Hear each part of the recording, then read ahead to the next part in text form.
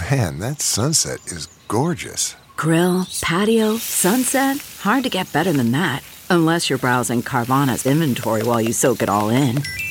Oh, burger time. So sit back, get comfortable. Carvana's got thousands of cars under $20,000 just waiting for you. I could stay here forever. Carvana, where car buying meets comfort meets convenience. Download the app or visit Carvana.com today.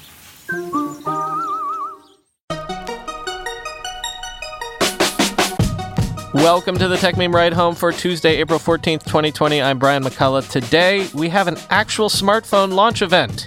Feels like old times. Google is apparently close to powering its devices with its own custom-designed silicon. Microsoft Teams is getting closer to Zoom in a good feature-wise way. An update on the venture capital funding scene. And new game ratings to alert people to loot boxes. Here's what you missed today in the world of tech. Would you look at this? An actual, factual smartphone launch event. OnePlus has debuted the $699 OnePlus 8 and the $899 OnePlus 8 Pro with high refresh 6.55-inch and 6.78-inch hole-punch screens, wireless charging, Wi-Fi 6, and an on-screen fingerprint reader.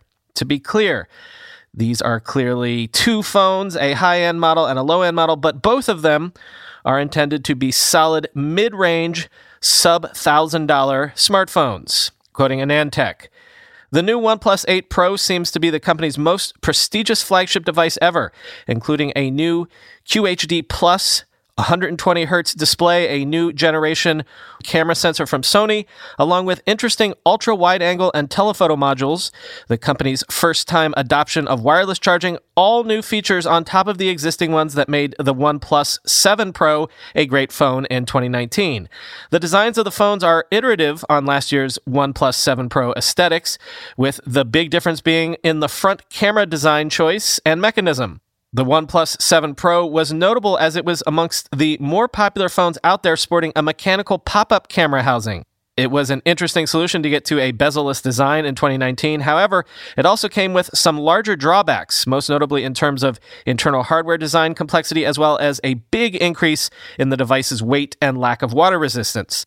The OnePlus 8 Pro does away with the mechanical front camera mechanism in favor of an in-screen hole cutout, a design choice that's been made quite popular over the last year and seemingly the standard for 2020 devices. Whilst I'm sure some people will be sad to see the pop-up camera go, I personally was never a fan of it, given the increased bulk of the phone. In the new OnePlus 8 series, the company has been able to instead increase the battery capacities, which now go up to 4,510 mAh on the OnePlus 8 Pro and 4,300 mAh on the OnePlus 8. Add in more camera and bigger sensors and still reduce the weight of the phones by several grams, with the new OnePlus 8 Pro now coming in at 199 grams versus 207 grams for the 7 Pro, end quote.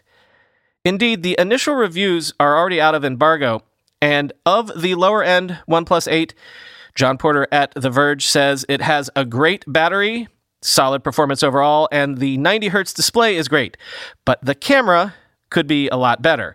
Of the high-end OnePlus 8 Pro, Dieter Bohn says, great build quality, superb screen, but again, the camera is gimmicky and the pictures are mediocre. Quoting from Dieter's conclusion, I don't know how they do it these days, but when I was in grade school, we didn't get letter grades. We got one of three boxes checked. Does not meet expectations, meets expectations, and exceeds expectations. The OnePlus 8 Pro meets expectations. That's not a knock, because my expectations were incredibly high already. At $900 to $1,000, OnePlus couldn't make a phone without a missing feature or two. Its main competition is the Samsung Galaxy S20 Plus, and that phone is often discounted to exactly the same price. So there's no more grading on a price curve for OnePlus anymore. But the OnePlus 8 Pro rose to meet those expectations. It has a screen that is at least as nice as what you can get on a Samsung Galaxy phone, if not better. It is fast, elegant, and does everything you'd expect a flagship to do. If you're in the market for a plus-sized Android phone, I think the choice between the Galaxy S20 Plus and the OnePlus 8 Pro is going to come down to personal preference, if not a coin toss, end quote. A few more big questions surrounding the whole Apple and Google coronavirus tracing efforts have been answered. Reps from both companies have confirmed that the contact tracing updates will only be for devices with iOS 13 for Apple phones, and Google says it will work with Android 6 or newer, updated via Google Play. And crucially, even though the API is open, both companies say they will only allow development by health authorities, quoting TechCrunch. This limited API use will be restricted in the same spirit that you restrict individual healthcare to licensed medical professionals, like physicians. In the same way, use of the API will be restricted only to authorized public health organizations as identified by whatever government is responsible for designating such entities for a given country or region. There could be conflict about what constitutes a legitimate public health agency in some cases, and even disagreements between national and state authorities, conceivably. So this sounds like it could be a place where friction might occur with Apple and Google on tricky footing as platform operators. Will any of the data from these apps be stored in a central database? Apple says the data is processed on a user's device, and that data is relayed through servers run by the health organizations across the world and will not be centralized. The tech giants said that because the data is decentralized, it's far more difficult for governments to conduct surveillance. Apple and Google admitted that no system is completely secure. It's a widely known concept in cybersecurity that nothing is unhackable. Servers can get breached and data can get lost, but in decentralizing the data, it makes it far more difficult for anyone with malicious intentions to access the data, they said, end quote.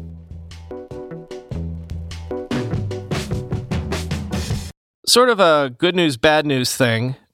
Bloomberg is reporting that Apple's iPhone shipments in China rebounded in March, jumping 19% year over year to 2.5 million units. However, at the same time, overall smartphone sales, including Android devices, fell around 22% to 21 million shipments. Quote, February, which was most impacted by government lockdown measures in China designed to curb the spread of the virus, saw iPhone shipments plunge more than 60% year on year as factories remained shut past the Lunar New Year holiday break. Apple's assembly plants in China, run mainly by Honhai Precision Industry, also known as Foxconn, slowly resumed operations through that month and into March. At the mega complex in Zhengzhou, known as iPhone City, more than 200,000 workers had returned to production lines as of late March, according to the local authorities' website. The factory shipped almost 300,000 iPhone units per day at that point, a similar output to its pre-coronavirus capacity, the authority said, end quote.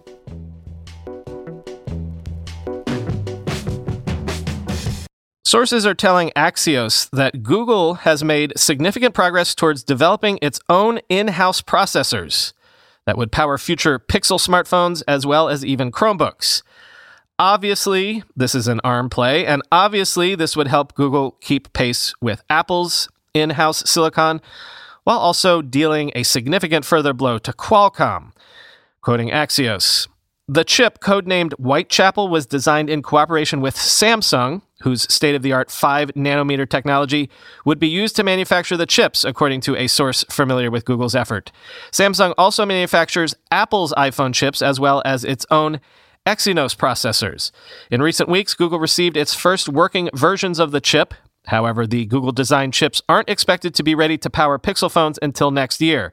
Subsequent versions of Google's chip could power Chromebooks, but that's likely to be even further off. In addition to an 8-core ARM processor, Whitechapel will also include hardware optimized for Google's machine learning technology. A portion of its silicon will also be dedicated to improving the performance and always-on capabilities of Google Assistant, the source said, end quote.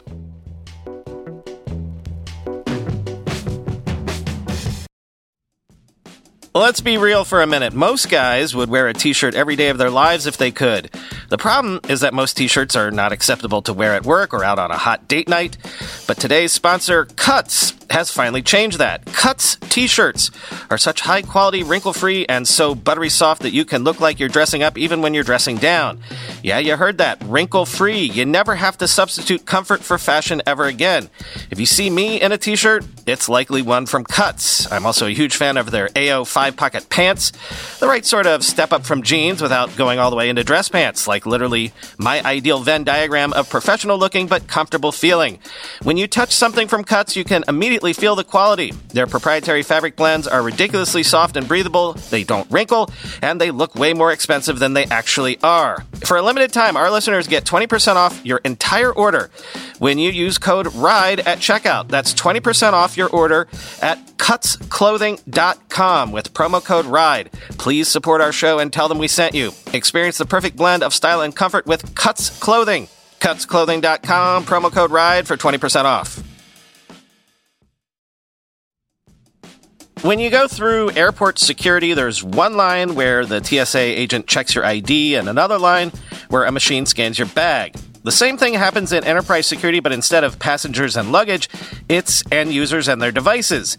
These days, most companies are pretty good at the first part of the equation where they check user identity, but user devices can roll right through authentication without getting inspected at all. In fact, 47% of companies allow unmanaged, untrusted devices to access their data. That means an employee can log in from a laptop that has its firewall turned off and hasn't been updated in 6 months, or worse, that laptop might belong to a bad actor using employee credentials. Kolide finally solves the device trust problem. Kolide ensures that no device can log into your Okta-protected apps unless it passes your security checks. Plus, you can use Kolide on devices without MDM, like your Linux fleet, contractor devices, and every BYOD phone and laptop in your company. Visit kolide.com/ride to watch a demo and see how it all works. That's KOLIDE.com/ride, kolide.com/ride. Back on the Zoom beat, Zoom says that starting April 18th, the company will allow paying customers to opt into or opt out of specific data center locations. If you'll recall, some Zoom calls were being inadvertently routed through China, leading some companies and organizations to cease use of Zoom for security reasons, quoting The Verge. On April 3rd, Citizen Lab published its report describing how Zoom's encryption schemes sometimes use keys generated by servers in China. That could mean, in theory, that Chinese officials could demand Zoom disclose those encryption keys to the government. Zoom CEO Eric Yuan said, in the rush to add server capacity to meet the massive need for Zoom during the COVID-19 pandemic, quote, we failed to fully implement our usual geofencing best practices and that it was possible that, quote, certain meetings were allowed to connect to systems in China, end quote.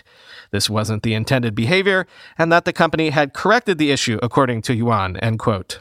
Meanwhile, Bleeping Computer is reporting that credentials for more than 500,000 Zoom accounts are currently being sold on the dark web and hacker forums, often for less than a penny each. Quote, these credentials are gathered through credential stuffing attacks, wherein threat actors attempt to log in to Zoom using accounts leaked in older data breaches. The successful logins are then compiled into lists that are sold to other hackers.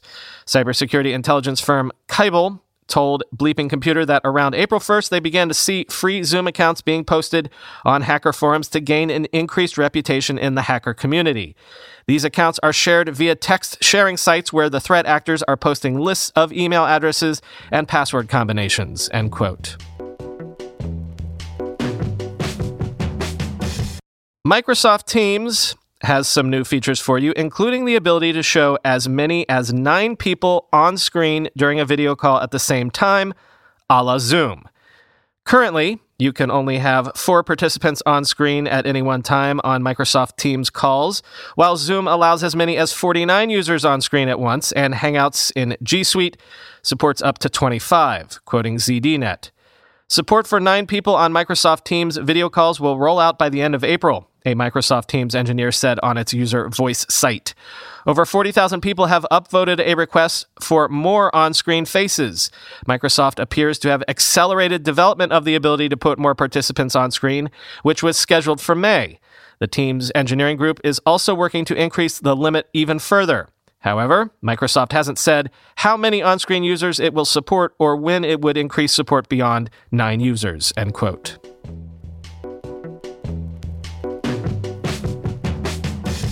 And a quick update on Amazon. Remember how they were looking to hire 100,000 workers to deal with the deluge of new business thanks to stay-at-home orders? Yeah, well, now they're looking to hire an additional 75,000 workers on top of that. And their temporary ban on third-party sellers being able to ship non-essential items via the Amazon platform has now been lifted, hopefully indicating that they are beginning to be able to actually manage the increased demand, quoting the Wall Street Journal. Last month, Amazon made a decision to prioritize at its warehouses those items deemed essential during the coronavirus outbreak, such as cleaning products, healthcare items, and shelf-stable food. Amazon stopped accepting shipments of items from sellers that didn't correspond to the shopping needs of consumers hunkering down during the pandemic. The mandate caused unrest for its army of third-party sellers, which accounts for 58% of Amazon's sales. Sellers of items unrelated to health, wellness, and cleaning will be able to send inventory to Amazon later this week, but there are limits on how much they can ship to ensure there is warehouse space for essential goods, people familiar with the matter said. Amazon confirmed the plans, quote, "Later this week, we will allow more products into our fulfillment centers," a spokeswoman for the Seattle-based company said. "Products will be limited by quantity to enable us to continue prioritizing products and protecting employees, while also ensuring most selling partners can ship goods to our facilities," end quote. And a look at the state of VC in the time of cholera. In the time of coronavirus. According to PitchBook and NCVA reports, VCs invested a total of $34.2 billion in 27% fewer deals in Q1 of 2020 as compared to a year ago in the same time frame. But quoting Bloomberg, 62 venture capital funds raised a total of $21 billion in the U.S., according to data gathered by PitchBook and the National Venture Capital Association. That cash puts them in a strong position as the economy weakens. In 2019, firms raised $51 billion for the full year.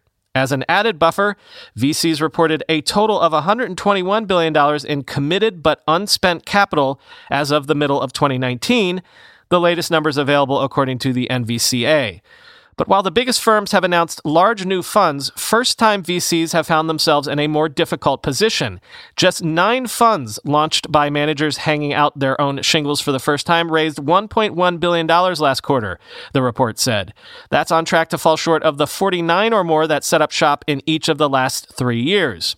New funds also made up a smaller chunk of total VC funding raised so far this year than in years past. As shelter-in-place mandates continue to dictate business practices, part of the problem at the end of last quarter, and at least the start of this one, is that the first-time fund managers aren't able to travel or meet investors as they seek to raise money. Name brand VC firms may be able to streamline the fundraising process, wrote the authors of the report, and limited partner investors might be more inclined to invest in a firm that's already famous without first meeting the general partners face-to-face. 4 funds of over $1 billion closed last quarter alone, including a $3.8 billion fund from Tiger Global and a $3.6 billion fund from New Enterprise Associates. So-called mega funds made up about half of the total raised. The report credited the ability of established managers to secure large sums with relative ease by tapping into the long-standing relationships and consistent demand from investors, end quote.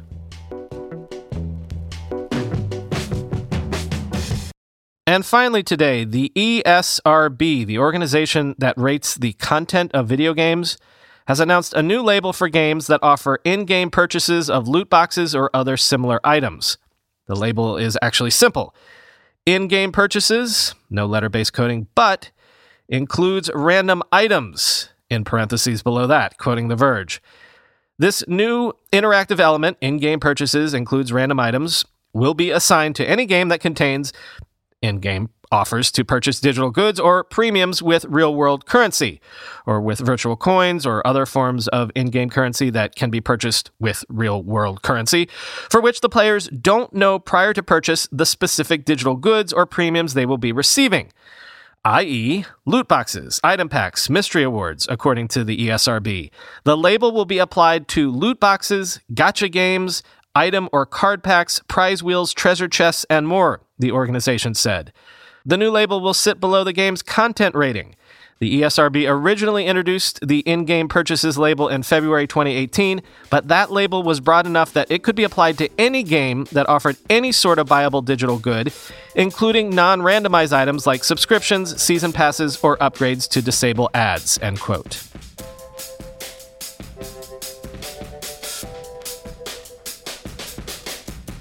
So, as promised, here are the first of the job openings at tech companies and startups as passed along by some of your fellow listeners to this show. Bot Society is a venture-backed startup based in San Francisco, and they say they're how creative teams worldwide are reimagining the future of AI. You can join their sales team to help them expand their customer base, which already includes the likes of Google and Air France. They are looking for an account manager. The position is remote, limited to the Pacific time zone, anywhere on the West Coast. I've got a link to the job description in the show notes, and you can email info@botsociety.com for more info. Also, Zenly is hiring in Paris, France. They're looking for mobile software engineers, back-end software engineers, 3D artists, and product managers. They're open to starting remotely, and they offer relocation packages for people who are abroad. Find out more at zen.ly/jobs. That's Zenly/jobs. Again, link in the show notes. Talk to you tomorrow.